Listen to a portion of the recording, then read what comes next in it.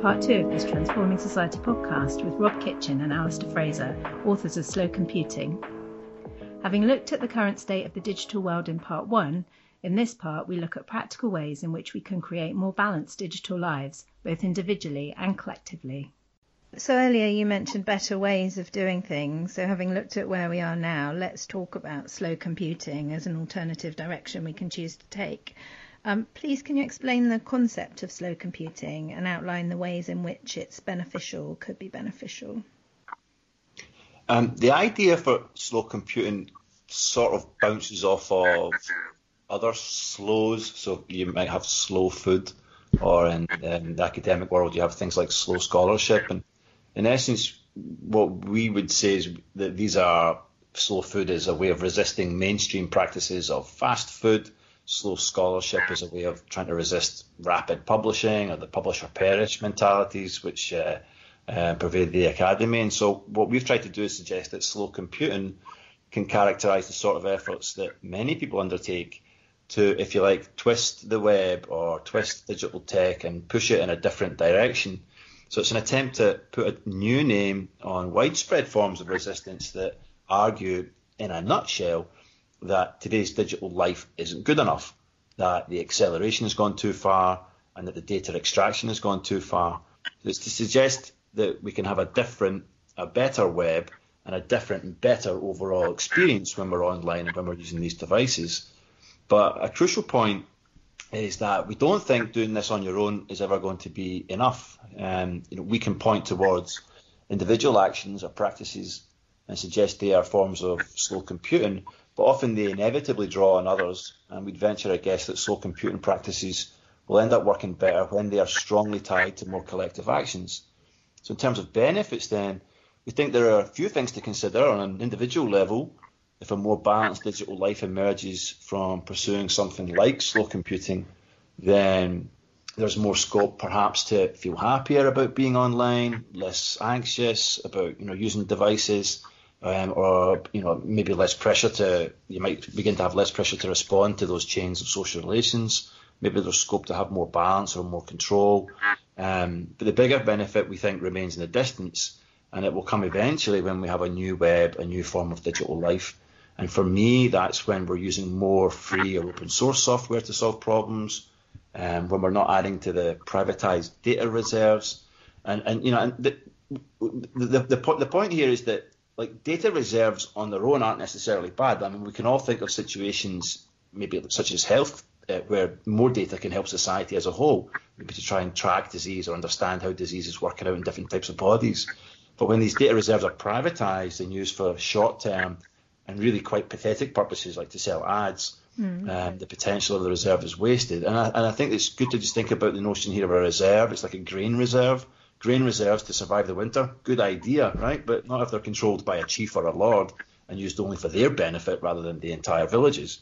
Yeah. So not adding to these privatized data reserves, I think, is important. But it's also when we have things like platforms, social media platforms that are run like cooperatives rather than for billionaire tycoons. It's when we're not all dealing with WhatsApp hangovers in the morning or tracking fatigue when we're online just because we switch on our phones or go onto the web. I think there's scope for us to be using digital technologies in much more, and I think more astute ways that can actually help to produce a better society. Slow computing is an option for people who have autonomy and the ability to switch off when they choose, and that's often those on the wealthier side of the spectrum. But many people, maybe people on 0 hours contracts or doing shift work, have work communicated to them at short notice. There's also a matter of neurodiversity to consider and the potential need for people to have the right to disconnect. I think it's unlikely that big business will self-regulate. So do we need government regulation to make sure slow computing can be an option for everyone? I think so, but I think we also have to recognise that it's not easy. The problem isn't just the way digital tech is used. We're not wanting to be myopic here. There are broader problems to recognise in society. For example, take the case of trade unions. One thing I'd say is needed is for people in workplaces to be able to have their web activity made anonymous, for example, by using like a Tor browser, maybe on their work machines. And I'd like unions to be pushing for that. But what chance is there of that when so many people aren't unionised? The problem isn't the tech, but the wider society that works against organised labour in this case. Right? Yeah. And so if we imagine a society where the government really does work for the people and not for big business, we now have the problem that regulation of a fast-moving set of technologies is incredibly tricky. And it does pose questions about what sort of policy process we need. It's a policy process that we need that can regulate these technologies at a fast enough pace, in some instances, right, that doesn't also at the same time strip away some of the power of these technologies. But again, it's not easy. The question is how do we create policy process that can stand up to the forms of surveillance, or prevent the forms of surveillance taking place in the first place. The GDPR, the EU regulation in GDPR is maybe a way to try and imagine how something like that can be done better. But I don't think in our minds we're wanting to ignore the sort of complexities that these tech companies are taking on, and the trickiness of making it possible for legislators to get inside of those tech companies to understand what's good for us or not. And I don't have answers to that question about how to create that policy process, but I think policymakers need to be finding answers to it. The tech companies say laissez-faire is best, leave us alone, let us get on with it. And I think the evidence is that we can't trust them on that. But at the same time, we can't ignore the complexities that they're actually dealing with in the first place. If you like, it's the unknown unknowns. And that's getting played out on an ongoing basis within the tech scene. It's this very, very tricky balance that nobody really has an answer to yet, but we're certainly hoping that answer may be found soon. Yeah, I think we have to recognise that that collectively we do this on different levels. So there are a number of different ways that we as individuals can work more collectively. So that can be done at a community level through working on civic tech projects or hackathons or whatever it might be, some form of data activism, developing open source alternatives, and so on. So that can be done by workers and by unions. So me as a worker inside my university can push back against management and say, I don't think this is a good idea, and collectively mobilise work colleagues. And there's been a little bit of that going on inside of companies like Facebook and Google, with workers actually saying, look, we're not happy with the way in which the company is going and the products we're developing, and we think we should think about this differently. Unions also pushing back as organised. There's things that companies can do as well. So some companies do see things like privacy as a competitive advantage, and they do see things like the right to disconnect as something that benefits them, because it makes their workers less stressed and more productive. And they might adopt things like privacy by design and so on as a strategic way of trying to gain a more place in the marketplace. There's a whole rake of different non-governmental organisations who organise around these kind of civil liberty issues related to digital tech. And on one hand, they're kind of lobbying and political campaigning. On another hand, they might be actually creating tools, so creating privacy enhancement tools, creating open source alternatives, and so on. There's political parties, so political parties have different ideologies and have different views around what they think would be of benefits to society, and some of them will create policy proposals or could create policy proposals around this. And we as members of society are often members of political parties, and so we can campaign and lobby inside those organisations to push them in the direction that we think they want to go. And then there's a whole series of public bodies and government agencies and state agencies and so on that look to set agendas and create new regulations and laws and implement new initiatives and set out governance and oversight and so on. And again, as individuals, lots of us work in those kinds of places or sit on their advisory boards or can lobby them and so on, and to get them, in theory, those are the kinds of bodies that are meant to express civic paternalism and stewardship, right? They're meant to act on behalf of society. So we can kind of get them to try and push back against some of some of the excesses around what's happening with and the kind of fragmentation of time and the stresses and anxiety around always being rushed, or on the data extraction and how data is being kind of pulled out of us and then used to profile us and nudge us and change our behaviour and governance and so on. There's actually quite a few spaces where change is possible then, isn't there? How would you respond to people who... Sorry? I think it's really important to stress that this is not just about the individual. Yeah. Like our slow computing is not just about me trying to manage my data or manage my time. It's also about a kind of societal response, a collective response to try and make society in a way that we feel is fairer, maybe more transparent, more accountable, more notions of participation, more notions of democracy, and so on. So it works at both the individual and the collective level, and I think that's the important thing. A lot of the kind of self-help books around things like digital detox and so on, they really do just focus on the individual scale. Yeah. We're kind of trying to say, look, this is broader than this, and that there are lots of ways that we can do it. So what we're trying to do is set out a whole series of practical ways that you can do this. So individual interventions like privacy enhancement tools or doing structured work and rest and so on. But we can also do this collectively, and it's really important that we do it collectively, because that's how, a societal response will have an impact on lots of individuals, and the individual response will only have an impact on yourself. How would you respond to people who say you're just fighting against progress and this is the direction life is going in and we should embrace it? I mean, I don't think that's what we're saying at all. We're not, we're absolutely not against the use of technology. We get utility and joy from using digital devices as much as anybody else. But what we're arguing for is designing and deploying technologies that work in the favour of citizens. Technologies that aren't overdetermined by the interests of companies and states.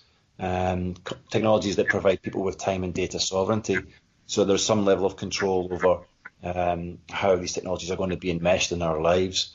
And I think slow computing is about people just trying to take back some of this control in the face of what companies and states are doing. In response to what we find these technologies tiring, and we find them terrifying, and we're trying to imagine and trying to provoke a discussion about how they could be remade in a way. I mean, what I want is if you like, planetary digital system that's used in the first place to facilitate cooperation and solve problems. Mm-hmm. The mantra that the digital tech firms know best, what that says is that everybody else should just sit back and do nothing. But, you have to recognise that where we are right now, in terms of the technologies that we have, the devices that we use, the apps that we're using, the technology companies didn't do that on their own. They did that in collaboration with us. We are the ones who, we are the ones who swiped down or who really jumped after the double tick on WhatsApp. We're the ones who sent photos and shared photos on the cloud. In a sense, we have informed the tech companies and let them work out what products they're going to develop.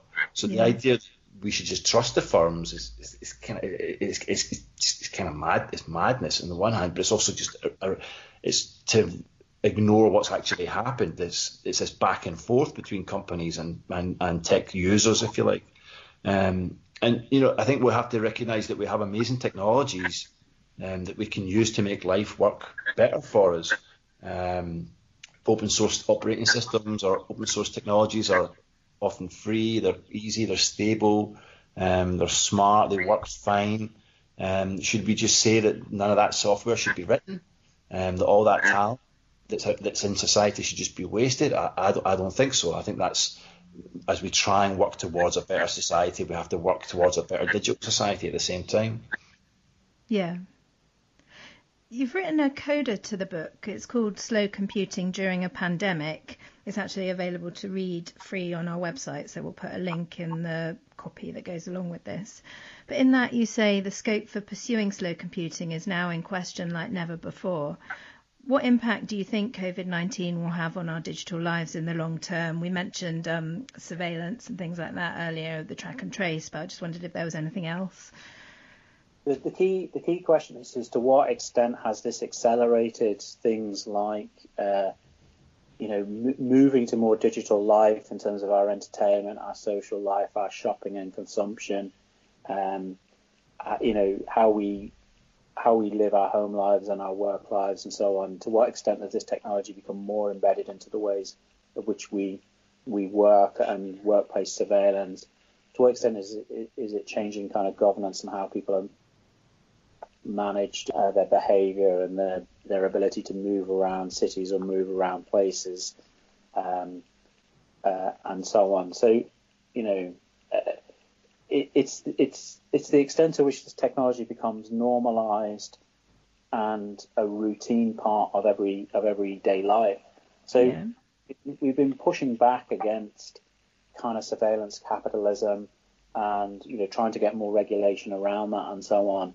And effectively what COVID has done is almost kind of given state sanction to the surveillance capitalism. The state has gone to these companies and said, look, we know you're collecting all of this data. We know we were trying to regulate you about it before, but let's forget about that. Can you give us that data back? Can you give us analytics on that data to tell us what's going on? So they've basically sanctioned the use of those kinds of technologies because the data has been useful for them in relation to public health, and that's created more new market opportunities for those companies. It's also provided a gateway into public sector data for those companies. It's enrolled more people into the shadow into data shadows because people needed, some people needed to go and get a phone to be able to do the track and trace. Like certainly, if I wanted to use track and trace, I would have to update the phone I'm using at the minute. My phone doesn't support the track and trace app. Okay. In some countries, they actually issued phones to people who didn't have phones, so they could hold into the system. So in Taiwan, they did that, for example. Okay. And then there's a kind of a COVID washing, what you might call COVID washing of some of this tech. So this tech that a lot of people saw was quite problematic, and why we moved to things like GDPR kind of gets legitimized as a way of monitoring people, and companies can then kind of COVID wash their activity and say, well, it's actually interest. It's in the interest of public health that we monitor all your movement and whether you're socially distanced or whether you're quarantining or whether you're traveling as you're permitted to travel, and so on. Yeah. And where you see how this has been viewed long term by the market is the share price value of these companies has gone up and through the roof, and so we've all heard about the CEOs of Amazon and Facebook and Google and so on. Or their wealth has massively increased during the crisis, and that's because basically the price of shares in those companies has skyrocketed because people think that they'll become so embedded in society that they've gained a lot more value, and it won't necessarily be rolled back afterwards. No.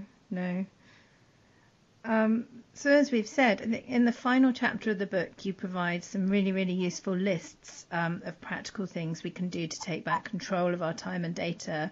That's around things like downshifting, seeking anonymity, overcoming obstacles to slow computing, and we've talked about quite a lot of those things in this podcast. So to finish up, it would be great to hear 3 top tips from you guys to begin a slow computing life. Oh, my number one tip, Jess, is that you should have 2 phones, and only one of them should have WhatsApp, and that phone should never leave your house. The WhatsApp phone should never leave your house. Yeah. Wow. So it's never with you. It should be tethered to your home, and keep it on airplane mode, and only switch it on maybe twice a day or something like that. But obviously that's not always possible. Sometimes you just get caught up in these WhatsApp sessions, I think you could call it. But I'd rather get caught up in the odd WhatsApp session than have it with me all the time, because it is non-stop. It's ping, ping, ping. And it's hard to switch off from it as well. So I noticed that incredibly addictive. when I'm reading, even when I was reading your book, I kept picking my phone up, and I was really aware of it as I was reading Slow Computing, because it's just so silly, really. But you can't stop yourself doing it. Yeah, I think WhatsApp's a terrible, terrible thing. It is, isn't it? Yeah. My second tip would be to learn how to install and use an open source operating system. Like, Ubuntu is the one that I use.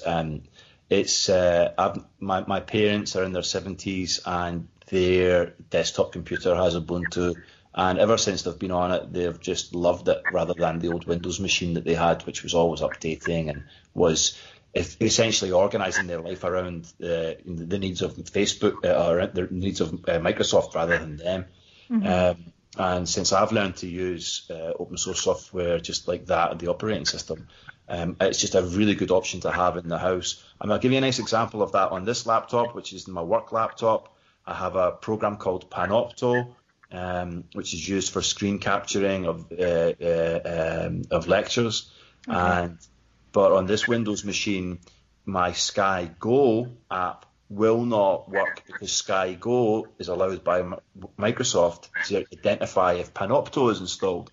Now, it's got none of Sky's business as to whether I've got Panopto on my laptop, quite frankly. But they're allowed to survey me like this in a way that wouldn't be permitted in an open source operating system. Yeah. So I think a good move for Slow Computing is for us to start doing that. More of us should be using this free, collectively produced, open source operating system rather than these, little private boxes that are Windows machines or so on. Yeah. There's open source messaging apps as well, isn't there? Like Telegram and Signal and things like that. Yeah. Okay. And then my third trick would be just learn how to install and to use Tor browser. The thing about Tor browser is it just anonymizes your browsing activities, and that's just a little way of putting a little bit of a spanner in the works for the companies that are trying to analyze the web and trying to track us and understand us and profile us. Yeah. And using Tor browser is just a nice little technique. That's going to have an impact, isn't it? If things move in that direction and enough of us start doing it. Rob, did you have any tips before we wrap up? My three really. The first one is practice structured rest and work. So it is kind of moving more towards clock time, away from network time. I do this all. This is the way that I try to work. So I try to have a very structured day. So I try not to work in the evenings. I try not to work in the weekends. I try to block time when I'm working, so I'm not flitting between lots of different things. I'm making sure I have rest. So I make sure I have my coffee break in the morning. I make sure I have an hour for lunch. I make sure I have a break in the afternoon. That's important for going away and recharging and whatever, rather than working all the way through and just getting exhausted and so on. So it's about just being kind of sensible about managing time and trying to push back against some of this fragmentation and time stresses and anxiety that goes with that. I think the move to working from home has made that even more important as well, hasn't it? Things do get a lot more mixed up. Yeah, and if you're working at home, it can be useful if you can get a space I'm using the spare bedroom as my workspace. And and I basically only use it for work, and so it's a kind of I'm not mixed, so kind of in the same way I'm boxing off work and rest, I'm boxing off space, physical space, yeah, space to a certain degree, and again that's very difficult for lots of different people because I can't do that. Different circumstance. So Alistair can't do that. So it just depends on, I just happen to have a spare room, so that makes life a bit easier. My second thing is around curating what you share online and think about what you're sharing online in terms of photos, in terms of past history and views and comments and so on, and thinking about. I don't do any of these like Facebook quizzes or online quizzes that are often about getting you to give information that's useful for profiling you, but actually also for stealing your identity. So quizzes that ask you what your first dog's name is or the street you live on. They're often security questions for bank websites and so on. Yeah. So it's just thinking a bit about. So one way I think about this is if I'm uncomfortable shouting this out on a main street, probably be shouting out into Facebook. Yeah, that's a great way of thinking about it. Just thinking a bit about that. So I do it different across different platforms. So Facebook I use for personal stuff, and I don't really do work stuff. Twitter I only use for work, and I don't put anything personal on there. So I think I kind of compartmentalize a bit across different platforms. And I think linked to that in a way is actually thinking about whether you want the technology or really need the technology. Do you really need a coffee maker that's online? Do you really need a fridge that's online? Do you really need a washing machine that is? Do you really need a smart TV? Do you really need, are these things that are you just providing a data stream for people? Is there really a need for your washing machine to be communicating your washing habits back to the manufacturer? Pretty much every household appliance these days, you can link up to the internet in some way, and in some sense it's useful. So I don't know. I know somebody who has one of these online coffee things, I think it is, and you can, like 10 minutes from home, you can tell it to start making the coffee. Yeah. To be honest, that's pretty clever. Yeah, I want one of them. or probably unnecessary though. So I know somebody who controls their heating system from their office. So they're controlling their home heating system, so they can turn it on and off, and they can change the heat settings, and they can, so when they go home, it's as they want it, and so they're doing that. You're telling them everything about your daily routines, though, aren't they, and how you live your life? And I'm not interested in that in the slightest. I'm not interested in. I don't need my fridge to be a digital online IoT fridge. I know what's in my fridge. I know it's milk. I don't need the fridge to tell me I'm out of milk. I don't need the fridge to give me recommendations of recipes with what items are left in the fridge. No. I don't. And now some people like lots of gizmos and gadgets, and they like all of that kind of stuff, but they have to realize there is a data penalty or price for that. And some people are willing to live with that, right? They're willing to trade convenience or what they see as the benefit from the good for their privacy. They're willing to make that trade. It's remembering that it is a trade that's the important thing, isn't it? Yeah, and that data could come back to them in a way that might affect,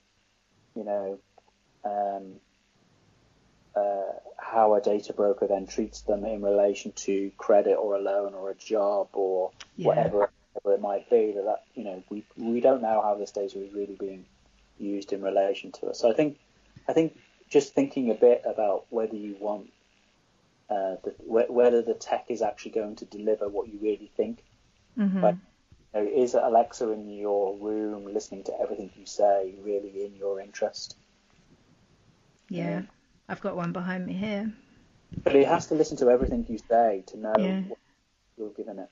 Yeah. So, Hi, Alexa. I'm feeling very uncomfortable now. It doesn't selectively listen to you. No.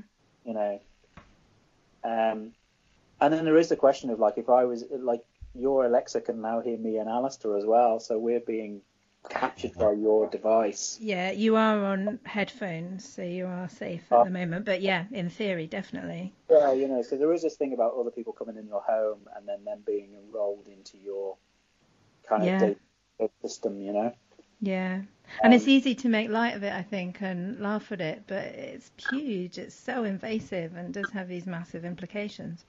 Well, it is interesting. Normally when somebody phones you and you put them on speaker, it's polite to say to them, "You're on speakerphone." Yeah. But I think if somebody phones you and you've got Alexa in the room, it is polite to say to them, "Alexa is here." Yeah, blimey, yeah. Rob, your third tip. It was use privacy enhancement tools. Right. Yeah. Like using like Facebook Container in a browser that would, so it basically stops Facebook tracing you across all your other tabs or windows. Okay. It's about, things like Privacy Badger, which blocks trackers and cookies and whatever else. It's like using HTTPS everywhere. Which Brave browser on your smartphone is a good one. It just blocks all ads. Or using Firefox, which is open source. It's just about kind of managing how some of this data, because a lot of data is extracted by third parties in the background. Yeah. If you're using Firefox, and you can install an app called Lightbeam, and it actually shows you all of the other websites that are collecting information. So you might have only visited 10 websites. When you open Lightbeam, you'll see there's like 100 different companies have been collecting data out of your visits to those websites. Wow. So it's about maybe, installing things that block those kinds of traces going across. And in the book, we name a number of them that you can kind of install and use. And it's just about you don't fully stop all of this data flowing off, but you can kind of block bits of it and manage bits. Using a VPN would be another way of doing that to a certain degree. So it's and using the Tor browser will do the same thing that Alistair was saying. So it's just about little interventions that don't cost a lot of time to install those, but can have some effect. Yeah, the book is really helpful. You do lay this out quite clearly in the book and give lots of suggestions. So that's really good. Yeah, and the key thing is you don't have to do all of them. The key thing is to work out which of these things will work best for you, and not to try and do everything. No, like we're not trying to kill the joy of doing computing. Like as Alistair said, right, we get a lot of benefit at computing. Whether that's playing games or whether it's how we do our work or whether it's how we buy things or our entertainment or whatever it is, right? So we and it does a lot of useful things for us. Like digital tech does a lot of useful things. It's just about managing that and just trying to find things that work for you individually and maybe helping collectively push back about certain things, but not killing the joy of it. Yeah, that's a great note to leave it on. It's been very eye-opening. Thank you very much for speaking to me. Slow Computing, Why We Need Balanced Digital Lives by Rob Kitchin and Alistair Fraser. It's published by Bristol University Press. You can find out more on our website, which is bristoluniversitypress.co.uk.